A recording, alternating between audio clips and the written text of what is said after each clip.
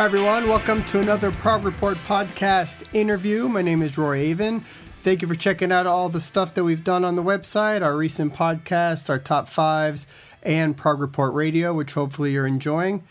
We have a great guest on this episode. As always, you can check out all the podcasts and interviews on the progreport.com website, on iTunes, on Google Play, and on YouTube. Also, you can pick up your copy of the Essential Modern Progressive Rock Albums book, now available on Amazon UK. It's also available on Amazon over here in the States and on the Prog Report website. Features all the great bands from the last 25 years, including the band that our guest today is from, Spock's Beard, who are getting ready to release their 13th studio album called Noise Floor on May 25th. I'm very pleased to welcome Mr. Dave Meros. Hey, how's it going? Good, man. Good to talk to you finally. You're coming back on the cruise. They just announced it. Yeah. I mean, I figured as much that was going to happen. Do you guys like doing that? Is it something fun, or you don't like being on there? No, it's great. It's the best kind of gig we can do, I think. I know when we did our first cruise, Progressive Nation at Sea, in 2014, that was the first cruise I had ever been on. And, you know, in my life, I had never been really interested in cruising. It just seemed like kind of a lame thing to do. Right. And I didn't know what to expect on this. And I kind of went into it a little bit cynical. And as soon as we got on board, it was like, oh, this is going to be great. And it was awesome. The cruises are, I wouldn't have expected it, but they're great. Yeah. Yeah, that seems to be the sort of opinion, when, you know, at least after the first time going in, where it seems like it might be sort of weird. But it's such a fun time. The crowd is cool, and you missed the last one. They actually, Larry and the cruise people, they had me emceeing a bunch of stuff on the ship. So, oh, that's cool. Maybe next time I'll get to introduce the band or host a Q&A or something. That'll be cool. I don't know. I guess they wanted to just mix it up a little bit. We didn't get asked on this last one. Well, it's good to change it up here and there for the audience purposes, I think. Anyway, listen, I want to thank you, first of all, which I didn't get to do, for everything you did for the book, for all the interviews. I think you were the first person to turn in some interviews for me for the book, and it came out really good and has done really well, surprisingly. So yeah, it's great. And no problem for me. It was my pleasure. Yeah. Well, also, congrats on the new album. I guess we'll officially start asking some questions here. Noise Floor comes out May 25th. Album number 13. Is that right? Yeah. I mean, could you have imagined your 13 albums in at this point? I mean, is that insane? Well, at first, when we first started the band, we didn't even really think about doing album number 1. It was just for fun. Right. And after we did 1... it kind of turned into a serious band, and at that point, I was hoping that we would get to 13 and beyond, but yeah, who knows? I mean, very little is ever successful, and especially, when you're dealing with weirdo music like prog rock. So, yeah, we've been very fortunate, a lot of really good people helping us at right place, right time kind of thing. Yeah. I think if we would come out, today, the same band, same everything, we would be, spectacularly unsuccessful. I had this thought a little bit, which is you guys make a unique, a particular brand of prog that sort of comes from that Genesis family, I guess, so to speak. That Genesis, yes, kind of classic sound, and you guys do it in a new way. And you guys were the first band to really kind of bring that back a little bit and do it in the way that you guys have done it so successfully. And then there's a handful of other bands that I think sort of fall into that line, but I don't know if this particular style of prog sort of dies with you guys almost, which sort of scares me. Because I look forward to a Spock's Beard album because it only sounds like Spock's Beard. If that ever goes away, it's gone, So I don't know what to do about that. Yeah, it's weird. I think when we came out in the 90s, people were ready for that, because it's a lot of major chords, positive spirit, kind of fun. I mean, that's what we wanted out of it. We were just jumping on the bed, like kids jumping on the bed. We were just having fun. It's like, hey man, just do this Gentle Giant part, do this, we're just having fun with the whole thing. But I think Prog has gone kind of darker. I don't want to say darker in a negative way, but more minor chords, more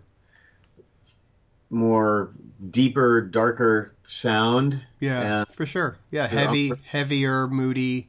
Yeah, for sure. serious message, a lot less playfulness, I've noticed. And I personally am not I like the playfulness. Maybe it's because I'm an old guy, and all the bands seem to have that in the 60s and 70s. The Beatles, the Stones, not Pink Floyd, but, a lot of bands, you could sense the fun in it. And that's kind of a requirement for me. I mean, I never thought about that part of it, but that is, I guess, part of the thing that stands out is the not taking it too seriously type of aspect that you guys bring to it. It's true. So the album's been done now for a little bit, right? And it's being, serviced to, press and all this kind of stuff. What goes through the band right now when you guys do that? You send the album in to the label, it's done, here you guys go.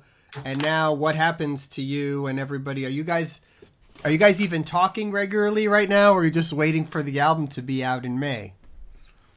Well, we're talking pretty regularly now, but it's about other stuff. We did our little short run pre-order of the LP, and setting that up required a little bit of communication, and then there's the cruise and some details. And we might do a tour in November. We're still in the beginning planning stages of that. So we're just talking about other business related stuff, not really the album so much. I mean, that was like a year-long conversation, and I think everyone was kind of ready to stop thinking about that for a minute. Yeah. I mean, I'm really excited for everybody to finally hear it. I think it's as good as anything the band has done. Wow. Talk about the process. I mean, when did it start? Hey, let's write a new album. Where does that first phone call get placed? Who starts the first demos being sent around? How does it begin? Yeah, Al usually calls up and it's like, is this a band? Let's do something. We should, whether we're ready or not. He kind of reaches this point where he needs to do something, and then that usually gets the ball rolling, and demos get sent around. John, our collaborator, and Sixth Beardy, right. He's always writing, so he always has a little backlog that's ready to go at any time. And the demos get sent around, and then we argue about which songs we're going to use, and then at some point those get chosen, and we're kind of spread out around, mainly California now. Ted and I are up in Northern California, and the other guys are Southern California, and we use Nick, of course, on this one, and he's really far away, so we don't really get together and do rehearsals. We schedule a drum session where Nick plays to the demo parts, and then the drums get sent to me, and they get to send everybody, really. I'm usually the first one, the second one on board. I record the bass and send that around, and everyone builds up around the rhythm section then. And on this album, there was more, I don't know what you call it, writing in the studio or editing in the studio, changing things in the studio than ever before. I have kind of, it's almost a luxury of hearing them in their original demo thing and then not hearing it again at all until the very, very end. And then sometimes it's a pretty big shocking surprise. It's like, wow, this sounds great now. I didn't really like it at first, or other times it's like, what? what were they thinking here?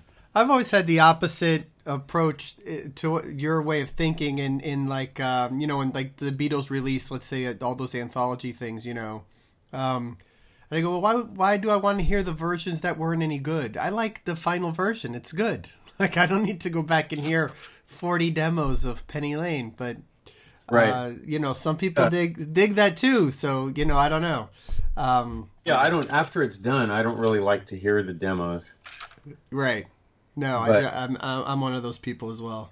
but yeah, I was, when that's all you have to track with, you're kind of forced to listen to them very closely for a while.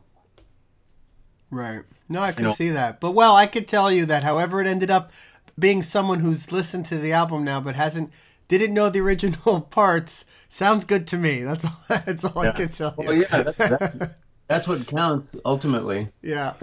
And So, what's really weird, Rio wanted to put together a couple in studio type videos, and so he asked everybody to do playthroughs on a couple songs and make comments and stuff. And so I went back and opened up my file for one of the songs that I was going to do. And I was like, oh my God, there's nothing here. There was drums, a couple keyboard parts, and it was a song that John wrote, and it was John's scratch vocal. And it was like that was what I had. And that happens sometimes. Sometimes the demos are pretty complete on a couple of them. They were, not much to work with. And then when you hear the final thing with all the stuff layered in, and it's really cool. I want to talk about Nick, being back, playing drums. So I don't remember the timeline offhand, but was Jimmy gone before you started working on the album at all, or shortly after? Right. So right away, did you know? We'll just call Nick, I guess, or was there like a drummer search or something? Like, how did that happen? Well, a long time ago when Jimmy first left, we did a kind of a half-hearted search for a drummer, which I wasn't really involved in that. But nothing really came out of that, and it was time to do the album, and it was kind of a no-brainer. It's like, well, let's call Nick, see if he wants to do it. Yeah. And fortunately, he said yes because he's awesome. And my understanding is, I guess he really didn't have any say in the writing on this one, right? You guys had the songs done, and he just played, right? Yeah, yeah. We went. A couple of the guys, I think Al and Rio and Rich, they flew to Sweetwater. I can't remember who else was there. There might have been one more guy there. They flew out to Indiana and recorded at Sweetwater with Nick, and they just, kind of hired gun type of thing. 2 or 3 days of blasting through drum parts. It's like, thank you very much, goodbye. Well, he certainly has years of experience doing that, right? So it must have been a piece of cake, really, especially knowing the music that comes from you guys. He's really good at he's a real quick study. He can hear something. Well, he had all the stuff in advance to listen to as much as he wanted and Right. formulate some ideas and stuff. But even if he doesn't, he's a very quick study. He can get the gist of a song really quick and play something that everyone likes immediately. And he's really a good studio drummer. So what happens now for live? Have you made any plans on that yet? Are you looking for somebody? Is there someone in mind? Well, we the gigs we've done since Jimmy left, Nick was able to do. And so we've been kicking the can down the road, And so if we do a tour in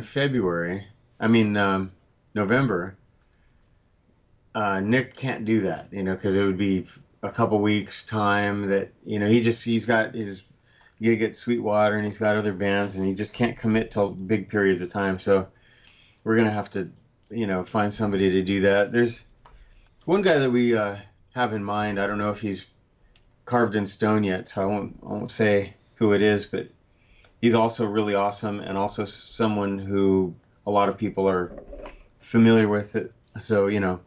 that'll be it.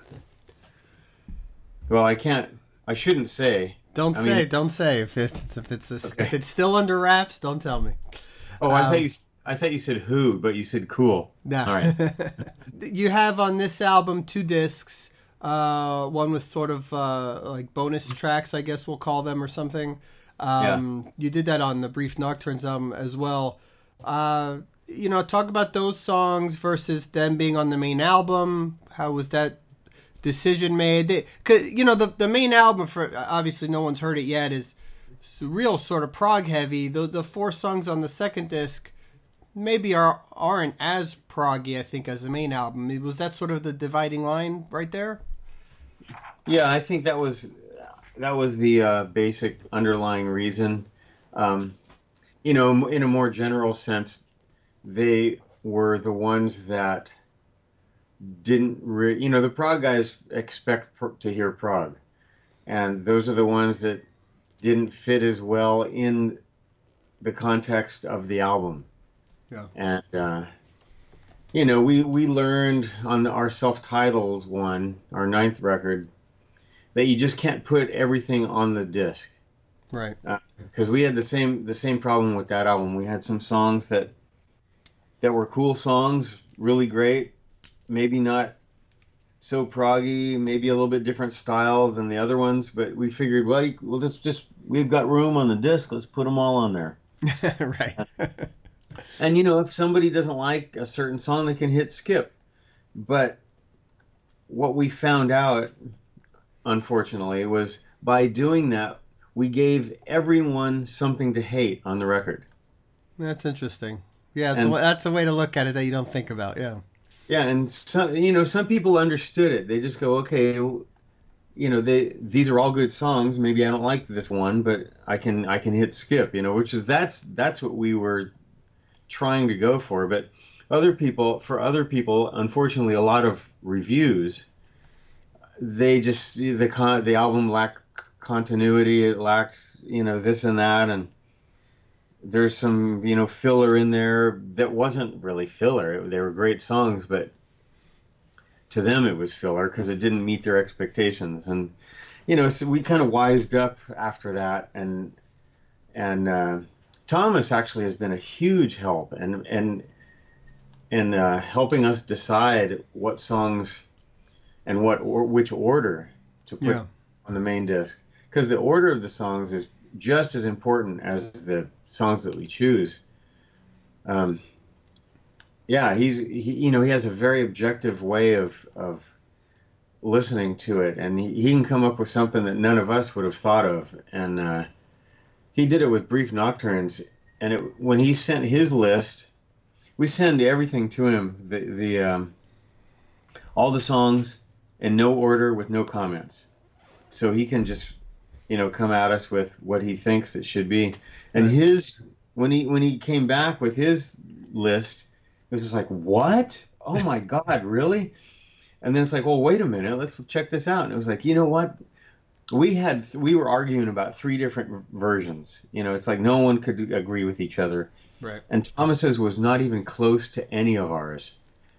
And it was like, well, you know what? I thought through this, and I think he's right. And so we went with his, and of course that album did really well with the reviews and everything. So yeah, listen, he has an ear for that stuff for sure. I mean, he's been doing it a long time, and I guess I think he nailed it again on this one, from the opening track, which I think is going to be the first single, to Breathe Another Day. I mean, that is right away, sort of an old school Spock's kind of rock tune that kind of hits you right in the face, and it is upbeat and just a killer first song. Talk about that song. I mean, was that an early write-up, or was that towards the end? That one was it was actually a song that John wrote a couple years ago when Kansas was that a rooster? Yeah, we got a bunch of chickens here. That's awesome. It's a super nice day. I got the windows open and they're just out there going for it. But that was, when Kansas had announced that they were going to, start writing for another album. John had written that for Kansas originally, and it was another one that got changed around in the studio a lot. It was way more Kansas sounding originally, and the chicken in the background is awesome. I've never had that on an interview. It's tremendous. It's not. I can barely hear him. I can't believe it's being picked up. It's awesome. I'm totally gonna leave it in, which is gonna be great. Look, I'd love to hear that original demo if you ever do find it. I'd be really curious to hear the difference. But I think it's a home run as it is. I will say my personal favorite, at least for now, has been this track "Somebody's Home," which man, I think that's just one of the best songs the band has done in years. It just, from the first minute I heard it, the first time listening to the album, I was like, that's the song. I don't think there's been a song like that that you guys have done. I don't know how to explain it. Yeah, I feel the same way. That's in my top two, and I can't decide which was my favorite between the top two. That's one of Ted's, and when he sent the demo over, or when I started cutting the bass, I just called him and I said, dude, this is such inspired writing. It's like right now it's totally my favorite one by a long margin, and then I started recording the bass for Stan's song that I'm spacing on the name of right now, One So Wise. And that's my number two. I love that one. I can't decide which one of those two I like the most.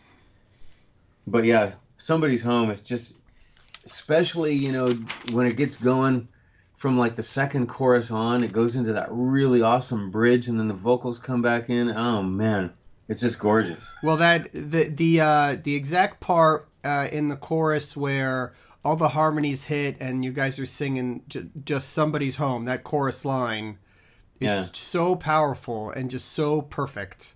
It's awesome. I love it. Yeah. I love it.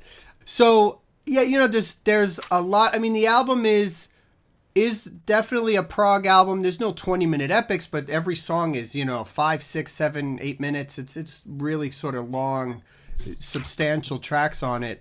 When you went into writing it, was there some kind of benchmark you wanted to hit? Were you looking for sort of long epic tracks? Was it supposed to be a prog heavy album? What were you going for when you were doing it? We just we don't really think about it consciously. By this time, 25 years down the road, we kind of know what Spock's beard is. But having said that, what we are isn't a narrow definition. It's a pretty wide definition, but we kind of know what is not going to work, what we shouldn't be trying to do. And so when we think of Spock's beard and writing, everything just kind of goes into a general format, and whether it's long or short, we don't really decide that beforehand. If a song kind of wants to be long, it becomes that almost on its own. We'd rather not do super long songs, but sometimes they just grow. Yeah, totally. Let me ask you this: now that the band is getting ready to put out another album and do some shows and kind of go through this cycle, do you ever think about what's the next 10, 15 years for the band? I mean, do you see just more albums and more stuff coming down, or was there a thought ever to, after Oblivion Particle, to maybe not making any more albums? I mean, or does that ever get discussed? Well, I don't know. I mean, we're not spring chickens anymore, Al and Rio and I are in our 60s now, and Ted's still a young whippersnapper. There's a period where you just kind of get tired of doing it, especially in the environment these days with the music industry. Yeah.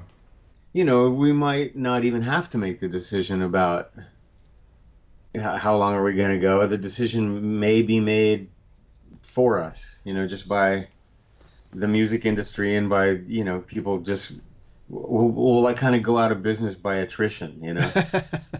Well, yeah, I guess that's one way to look at it. So anybody listening to this, buy the album, go see the show. Let's get one more album and tour out of these guys at least. Because like I said, I mean, this is my favorite type of music is the type of music that you guys do, personally speaking. So, I could hope that it goes on forever. And certainly you guys don't look or sound like you're in your 60s. If there is a look or sound for that, I don't even know. But, look, this album is great. Like I said, it's powerful, epic. It's as good as anything the band's done. And I think a lot of people are going to dig it. So I vote for more. I vote for more. Thanks, Dave. Thanks for taking a few minutes to speak. Looking forward to talking to you again, seeing you, if not sooner, at least on the cruise next year, and I'm sure we'll talk again soon. Yeah, and where you're at Florida? You're in Florida? Yeah. You ever come down? Well, I do. I play with Iron Butterfly too, and we've been playing in Florida occasionally. I don't. It's kind of a weird coincidence. I don't know why Florida, but we may get down there. So I'll call you up if we're in the area. Yeah, for sure. That'd be great. Love to see you. Go come see some old hippies play. Yeah, yeah. Why not? Do you guys do? I mean, the Inagata de Vida. Like how long of a version do you play? We do the full version. We have to. If we try to abbreviate it, the stage would get ransacked. Really? We could run out of town, tar and feathered. That's cool. So you can't get away from the long prog epics. I mean, even if you try. Well, it's really weird. When I first got that gig, I started really digging into it, because I had to learn a pretty big book of material, and it was like, you know what? This was 1968. And that's when all of those first prog bands were kind of getting started, 67, 68. And there's a lot of prog elements in Iron Butterfly, also a lot of metal elements that would develop in other bands later.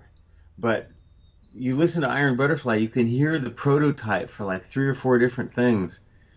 And the bass player... who knows Lee Dorman? Who knows him? He slipped through the cracks. He was incredible. He was really a good bass player. So it's just a blast for me to play these parts. They're like all over the place, really busy and really interesting, Yeah. No, that's cool. I mean, I'm sure like a lot of those bands from back then were doing some of this stuff. I was just talking to Mike Portnoy. We did an interview recently. And he brought up Procol Harum, who had, sort of all these old prog things that no one considers them as, being prog from back around the late 60s. Right. Yeah. Yeah, that was the birthplace, the breeding ground, the incubator for all of that stuff. Yeah. Yeah, that's cool. All right, so if you do come, definitely let me know, man. All right. All right, I'll talk to you soon. All right, thanks. Thanks, man. Bye. Bye. Thanks to Dave for the interview. Don't forget to pick up the new Spock Spirit album, Noise Floor. Comes out May 25th. We're going to play the first single off the album. It's the opening track called To Breathe Another Day. For upcoming news and interviews, please check theprogreport.com. Follow us on Facebook, at The Prog Report on Twitter, or download the podcast on iTunes and Google Play, or check us out on YouTube. Thanks.